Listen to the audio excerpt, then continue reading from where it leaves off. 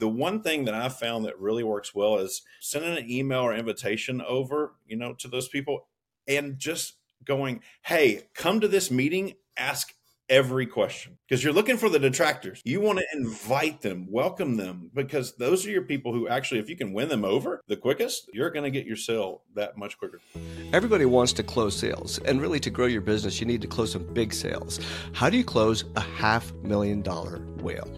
That's what we're going to talk about today, is the enterprise sale process for closing really large accounts. Joining me today is Jonathan Pierce. He is an account executive for enterprise sales. Jonathan, welcome to today's podcast. Oh, Raj, thanks for having me on, man.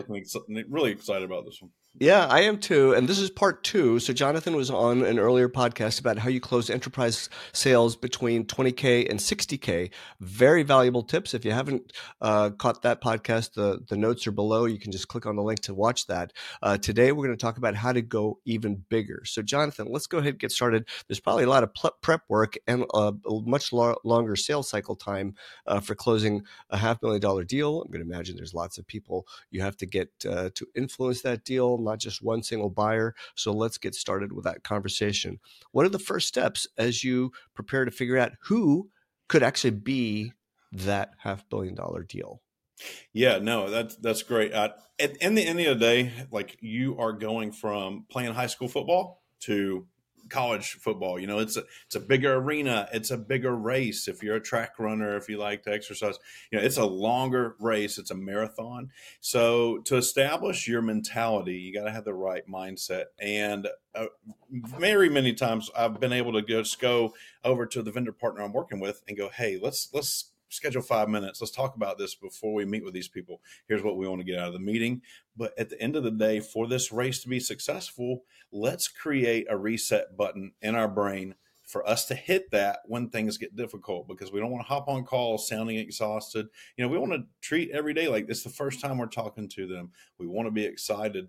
And again, it's that stamina is going to be necessary. So if you can create that right out of the bat, then you're going to have a team that's at least prepared to win. I think that's really important, that frame of mind, your mindset going into it, knowing that this is a long haul, knowing that you're not going to be able to just pick up the phone a couple of times and suddenly close this deal. I think that's important. So let's first figure out how you actually identify who you should be talking to. Yeah, no, the big important thing to do, especially with your vendor partners, is create an org chart, right? We want to understand who are the decision makers, and we're asking those questions when we're on the discovery and the deep dives, right? So again, going back to the podcast one, who needs to see this tool with you? What's the last tool you purchased, and what did that process look like? Has it changed? Are you talking to somebody on this discovery deep dive that has actually closed, a SaaS product in your organization? So you need to know all those things so that you can start building your org chart and going, okay, I've got to talk to this person. I've got to talk to this person. So then you're asking for the next steps. Hey, when do you talk to that person again? How do they want to be involved? What is their level of involvement? So you're asking all the emotional, intelligent questions, so you're not pushing too hard. And when you go for the invite, hey, I want to send an invite over to that person, or can you look at their calendar for me, right? Go ahead and get this ambassador that you've created to give you the insights into how to meet. And when it comes to the IT and the security team on the bigger enterprise level, you're going to have all these, teams of people that need to see everything. The one thing that I found that really works well is, sending an email or invitation over, to those people and just going, hey, come to this meeting, ask every question, because you're looking for the detractors. You want to invite them, welcome them, because those are your people who actually, if you can win them over the quickest, you're going to get your sale that much quicker. Yeah. I heard an interesting phrase the other day where when you're on a call, you want to identify the type of person, like every type of person, because there are going to be people who are the talkers, the walkers, and the blockers.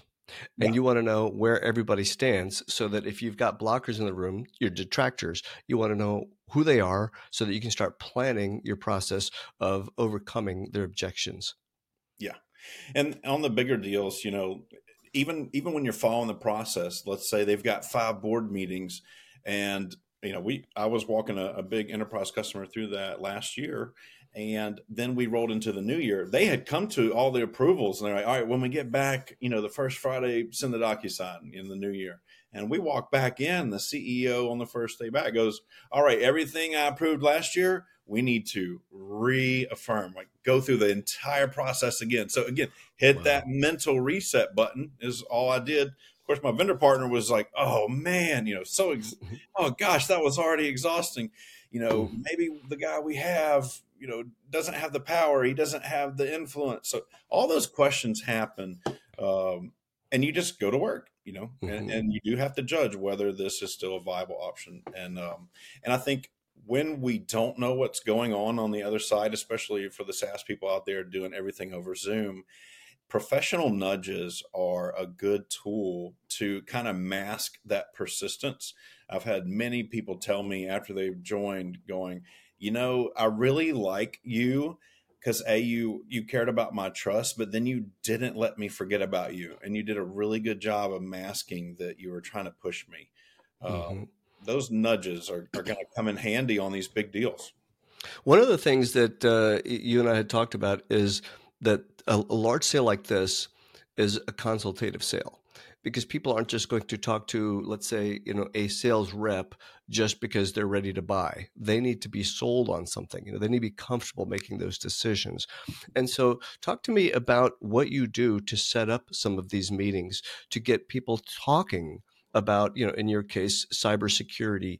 How do you actually get people to show up? What do you send to them? Yeah, honestly, I cold call. That's the biggest, way to just interrupt everyone's day. And I know we mentioned this last podcast, but think about interrupting somebody's day. And if you do that well, you can just say, hey, I'm a zero trust architect, or I'm an architect or a consultant for big companies. And the reason people keep using me, right? So that crowd intelligence, other people use me. I say that a lot. Or the, Hmm.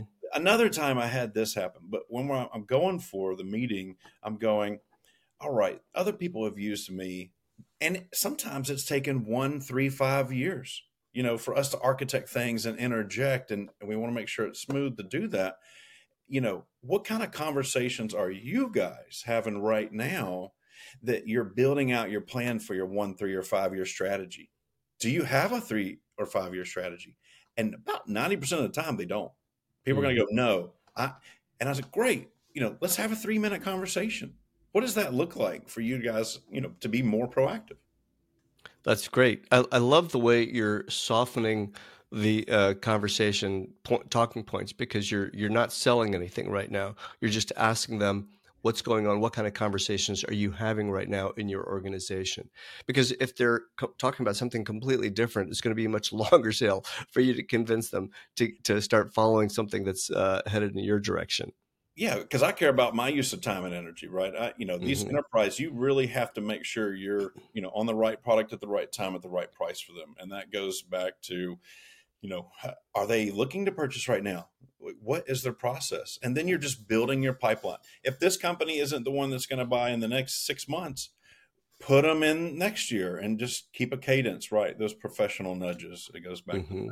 Hmm. Now, chances are, if you're making a big sale like that, very unlikely that there's not somebody in the room already that they're using. You're that. probably going to be running up against an incumbent. So, what kind of things do you say to them to determine their level of happiness with that incumbent and their willingness to change? Yeah. No, there's some good soft questions. What kind of conversations are y'all having about your current technology that, maybe you can't solve, or have you looked at tools lately to solve some of those pain points, or what keeps you up at night is a good one. And even, if you're on a conversation and you're talking about your product, a lot of customers that have product X have this kind of issue and they want to solve that. So they're looking to implement technology like I have. Or you can go for the big kind of, if someone's not responding to anything you're saying on a discovery card, or a deep dive, you're going, if you could wave a magic wand right now, what's that one tool you would like to replace and why? Hmm. Hmm. And that'll uncover some of that. Sometimes I also like to add things like, if price weren't an object, what would you use that magic wand to fix right now? And so the magic wand analogy, I think, works really well because people would love to just get rid of some problems. Which ones would be the ones that you would prioritize to get rid of right away? That's actually a really good way to start introducing some of those soft topic dialogues. Now, let's go a little bit deeper into this professional nudge concept that you talked about. Define what you mean by a nudge.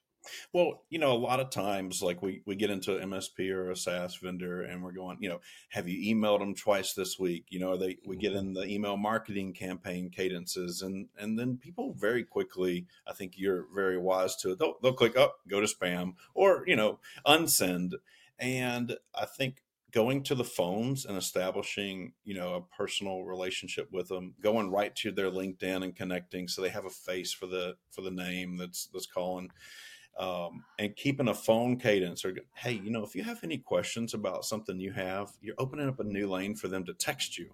And I have a lot of text conversations. Yesterday, in fact, I'm on vacation this week, and an IT guy from an airport's just like, hey man, I've been thinking about this. What do you think of this technology? And I recommended, I'm driving, got two kids in the back screaming, but it's, hey, haven't heard from you in a while. I bet you've been busy. I'll text him sometimes. I know you've been busy. How's the kid? What's going on new at work? And just keeping that cadence. But when it comes even more specifically, if our listener here wants to know how to professionally nudge, ask for the date on when they would like to get a solution or a problem fixed or solved, and Mm-hmm. then push. Without a date, you can't really push. You really can't. You can push to have conversations, but you can't push, Yeah. a product or a price. You can't. Yeah. There's a couple things around dates. I know one of the challenges is, um, let's say they've already got a solution in place and you've started talking to them and they've got a contract that's not going to end for another 9 months. And what a lot of reps will do is they will wait till 3 months before the renewal, before they start engaging or re-engaging. But I think it's really important to continue staying in contact. And let's say you were trying to get a contract and you lost and they went with someone else. It's Mhm. really important to follow up and say, in 30 days, first, sometimes they might have told you that they went with somebody else. Maybe they didn't actually sign. They said they were going to. So you could follow up to one, verify that they actually did sign with that person. Second thing is follow up in a couple of months and just ask how it's going, because the seeds of unhappiness might have already started. And Yeah. that's when you can start planting your feet in with use cases, other types of case studies, things like that, that you might be able to penetrate deeper in. And as you keep having that conversation over the course of those 9 months, when you get to the 3-month mark prior to the renewal, you actually have a better chance because you're the one that's been in touch. And you would be shocked, and maybe you've probably seen this also, that even reps who close deals, they just stop talking and leave it to the customer service team, and they don't even talk to their own clients till I 3 months before the renewal. And it's kind of like, hey, you only talk to me when you want my money, Yeah. right? That's it. And people, when they buy these high ticket items, they want that consultative process. They want to be kept in the loop with new ideas. And I used to have vendors constantly tell me, yeah, tell me about your webinars. Tell me about ways to use your solution better, because we've already made the commitment. We've already paid for it. I want to know how to use it better and integrate it into my system. Yeah. And you really got to stay on top of that too. Yeah. And those professional nudges, a good post sale, like you're talking about post sale or post loss sale, I would sell, you know, what is it? Land and expand. I would sell kind of a middle tier part of that solution, and they can do all these add-ons. And we had a huge detractor in the room that we won the confidence on, and even post sell. Oh, are you calling to try to sell us, the more add-ons or something? But making it a professional nudge of, hey, I heard you guys say y'all have to wipe 40 computers, every quarter for your insurance company, for your underwriters to go in and, make a clean look at business policies you're writing, making sure people's websites are doing what they say they're doing. And all that time and energy is a cost. Like I heard that from our conversation. What if we went and got an isolated browser for your whole organization for $4,000 a year, and you told me you're spending about $20,000 a year on that? your detractors are going to go, oh, he's not just trying to sell me something. He cares about my business. And Hmm. that's that professional nudge, you know? Yeah, that's really important. And I like that you use phrases like, another client had a similar situation, and then you describe what that situation is, because people don't want to feel like they're the only one buying your solution. They want to see how others have been successful with your solution. Yeah. One more point before we shift to the next topic on dates. Another thing that I find useful is when you ask somebody for the date that they need to have everything implemented by, I always follow up with, well, what happens the day after that date? Mhm. And it's important because you want to know how firm that date really is. It might be, oh, we have to have it in place because that's when our contract ends. Now you know that's a fixed hard date.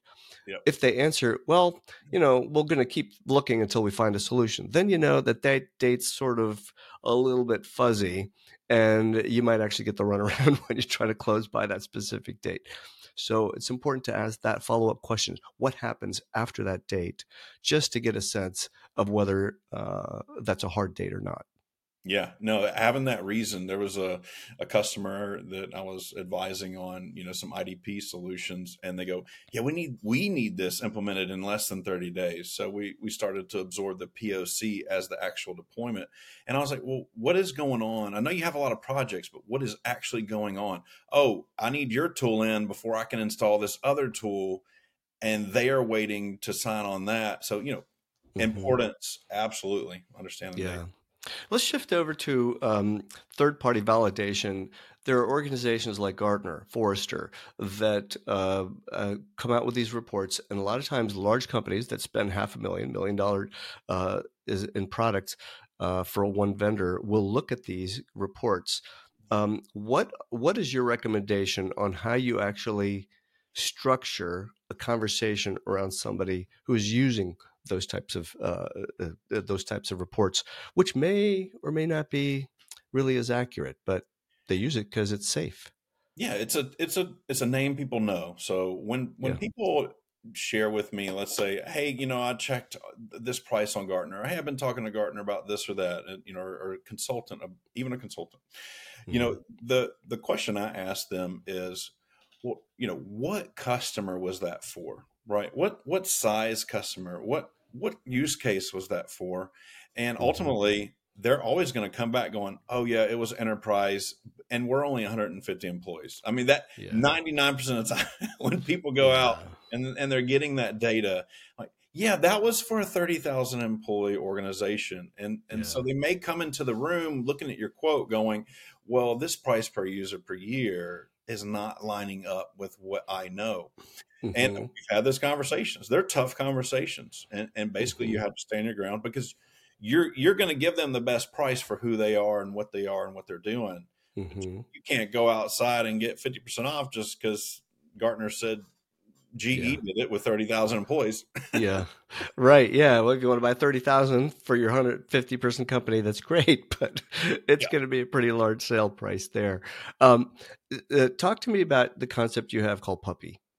Yeah, puppy is. I mean, it's an industry term. Price per Mhm. user per year. People want to know that rate. It's like going and buying a car, wanting to see the invoice price. You want to know, or shopping bank loans. You want to know, hey, what's the best APR right now I can get? What's the best price per user per year? So there's usually scales of you're going to buy SaaS products. You're like, hey, I'm a 100 employee organization. Well, you're probably going to pay the highest puppy, the price per user. Mhm. Um, when you get up to maybe 500 or 1,000, there's price break points and volume. So then you might, if you're 850 org, it might be smarter just go ahead and buy 1,000 because you can get the higher tiered lower rate. Mhm. And a lot of companies, they are shopping based on price per user per year, especially organizations over 750 users. So one of Mhm. the biggest decision blocks for them is what is the puppy, and they do go out to Gartner, and then again you have to educate them. So a really good use case for that was I was talking to this technology company, and again they went out to Gartner and said, hey, the price per user per year is, let's say, $50, is what we've been told by Gartner. And we're like, I had to ask the questions. What can you go back to Gartner and ask them what year that happened in, right? Because every year this SaaS product, always increased its price 15%. They've got Right. new SKUs. What SKU name? What volume of employees was it for, and what year did that happen? Turns out it was Hmm. 4 or 5 years ago. I mean, no one's going to get that price anymore. Right. Yeah. Yeah.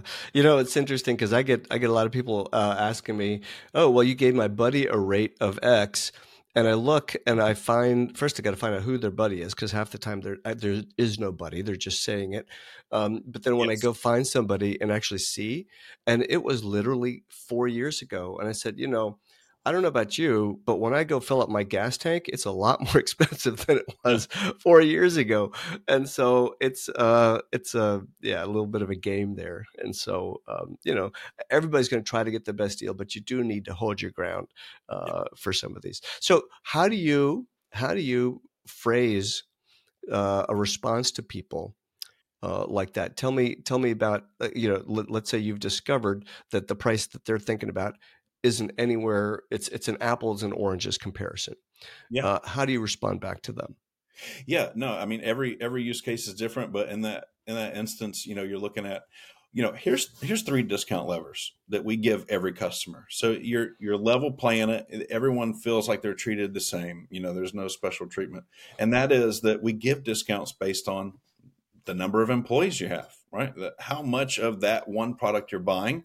And then this company also gives discounts based on, oh, you buy product X and Y and Z. Your friend or whoever that had a great deal, they might have bought, a lot more and for their employees, or they might have bought CrowdStrike and Zscaler and Okta all at once. So you can do Hmm. multi discounts there. And then the biggest one is if you don't know when you're going to buy, that accuracy forecast has the biggest discount lever. So if you're Hmm. coming to the table saying, hey, 100% I can buy in December or 100% I can buy in next week, you still get access to the same discount. It's 100% accuracy on when you're going to buy it, because I can go to that vendor and wheel and deal for you, and I'll pass that savings on to you. So I don't know what kind of scenario your friend was in, but let's look at getting the best deal for you right now. Hmm. That's what I'm here to do. And you've seen CEOs stay way late into the night trying to get a deal closed because they know the deal's because they've forecasted it as part of their spending and they need to get that thing done, right? So it's not just the CEO or sometimes the CFO that would be involved in this. There's a lot of other people. How do you build out that org chart? What kind of pieces of information do you know? Do you put like lines connecting people? Like how does your view of your prospect look? Yeah, really, I'm interested in who the key players are, but everyone comes up with a team. You might have someone silent the whole time, like you mentioned, a listener in the room. So whoever's on the calls, I start tracking it in an Excel sheet, or if I've got a good CRM to do that. And again, I'm asking the question I need to know to highlight them. Who is involved in making the decisions? Who was in the last product you bought? Who was the key players? Who said yes or no? I'm just asking the contact at the company who was a part of the last decision, and how is it different this time. So then we're building an org chart, and I'm getting to know those people. I'm making sure I have conversations with those people. That is my next step. Hey, you said so and so needs to be on this next call because they helped purchase that, and it's going to be the same person this year. I'm going to send an invite. Tell me what their calendar looks like. Let's just schedule 5 minutes, and then I treat them as if I've never met them, Mm. just like I did the first person, and I win them over. So one at a time, I'm building that chart. Keep an Excel. Hey, these are the people or the team of people that need to be on that call, and tell them, hey, ask me any question. And I'm the not. questions are going to be different because the journey for each person is different. When you look at your chart, you really have different buyer personas inside that ideal client that you've got. You've got the person who's actually going to write the check. You've got the person who's going to be managing the product. Then you got the end users who are actually going to be using the product, and you may have some other personas inside as well. But the person who's the end user, who oftentimes will say, "Yeah, this is a good idea," uh, it doesn't make that final decision, but you've got to get their buy-in. So the messages, the communications to them, the consultative discussions, the content that they see is all different compared to somebody who's that final decision maker who wants to see the ROI, want to see case studies, that kind of thing. So I think it's a good idea to have lots of that content available so that you can use it, even if it's just for your own reference in conversations, to share with people. Yeah, especially if you live in the local area of that organization. I had I call it the benefit of working from home 100% of the time. I'd never met a customer in the last 16 months and, pulled in over $1 million in ARR. But Mm, for people who live around the organizations they're dealing with, hey, this guy likes the Mets. Let me go take him to a game. yeah. I see a lot of enterprise people do all that, and that is very Hmm. successful. But, just know that you don't have to do that. I didn't do Hmm. any of that. And Yeah. the big thing is tracking who you're talking to, what they need to see. What would they need to see to prove this like they did last time? What are some of the things they asked for, presentations and whatnot. But, in the end, I've worked huge deals that come in and the legal person is going through a reorg of their processes. So that delayed a deal 2 months, right? And Hmm. keeping in touch, going what's on with that. Another one came into, well, your product is the best. We've arrived at this situation twice this year, and it's a funding thing, right? And so then I built a special presentation. But you've got to ask, what's holding this deal back? You got to Hmm. stay in close contact with your person who is the ambassador.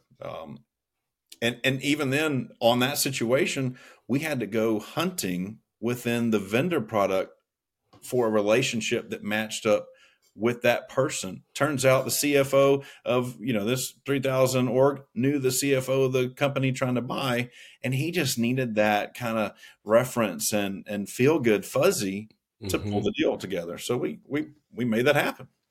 And sometimes when you're having these conversations, if you're the account rep and maybe you don't have the technology background that you need to answer some of those really detailed questions, you could bring in perhaps a solutions engineer, a sales engineer to help with those discussions. How do you always leave the meeting? Like, what is your the outro ask, as you say? Yeah, at the end of the day, we got to understand what would be the next step for, and you've got to ask, who is on the call, where did we land today? Where do we end? Did I leave you with more questions? Can I capture some of those questions real quick and get some answers for you? Did you have any technical questions? But we're always looking to get the next appointment booked. What is the next step? Is it a board meeting? Is it your team is going to get together and if you're still evaluating other products? We've got to ask, where are they today? And let's go ahead and get the next meeting set up for next week. We're going, Mhm. when do we need this done by? And then, just be really, really honest about where you are. Just say, hey, be brutally honest with me. Where did this sit? Was this a valuable call for you? And find out that feedback, because you don't Mhm. know how hard to press unless you're asking. Right. Yeah. And a lot of times people will just be polite and then they'll ghost you. So, yeah, you want to get a sense of that. Jonathan, what are some of the other things that people should know about closing these large deals? One thing you mentioned was land and expand. So instead of going into an account completely fresh, green, trying to close it, if you've got an account that maybe you did close a $20,000 deal for, but you see that perhaps there are other divisions inside the groups, other people that could actually expand that into a $500,000 account. How do you start penetrating deeper into an account that you already have? Yeah, no, it's a great question. Understanding that your products and how they can be sliced and diced. So if budget is an issue right now and they want all the bells and whistles, there's a prime example of a company who I had an $800,000 quote. This was the IT's dream list of everything they wanted, and the CFO was knocking it down, kicking it down, and then the CEO came and he's like, "I want it," but we couldn't get past the CFO. So again, it's easier to eat small bites than trying to shove the whole pizza in your mouth.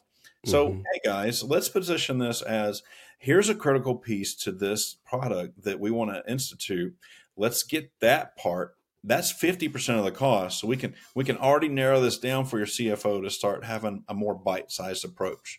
And that's critical. You got to understand your product to do that, though, and give Mm-hmm. them a journey. Say, a lot of customers I talk to, everybody's in a budget situation. And what worked well for them is we started with half of the product, and we started with, a portion of the users, and threw in some executives, and they saw the benefit. and we were able to, grow that product and then get the other half of the product in there. So it becomes a 2 to 5 year journey instead of I got to get it all right now to close the deal.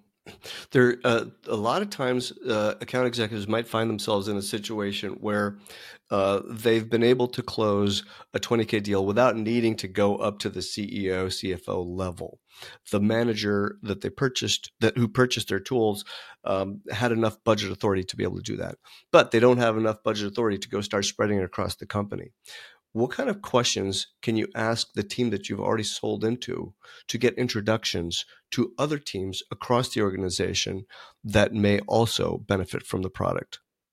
Yeah, a lot of landing and expanding is obviously you've got to have a great track record of something rolling out and deploying smoothly. But, again, including them on that POC, including the next decision maker.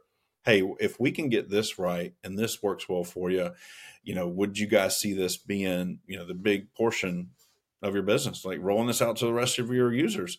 And having them a part of the plan is going to be key. Let's say you didn't do that because they were afraid that something was going to break. You want success to happen and then go for the ask. It's all about that conversation bank of I need to give in order to ask too. And we talked about that in the last call. Yeah, excellent. Jonathan, thank you so much. It was a very insightful conversation on how you close these big whales. These aren't just big fish. These are whales, large accounts. Absolutely can be done. People do it all the time. Longer sales cycle, but there's a lot of moving parts, and this is how you manage it. Yep. Thanks again for joining us today on the morebusiness.com podcast. Thanks for having me, Ross.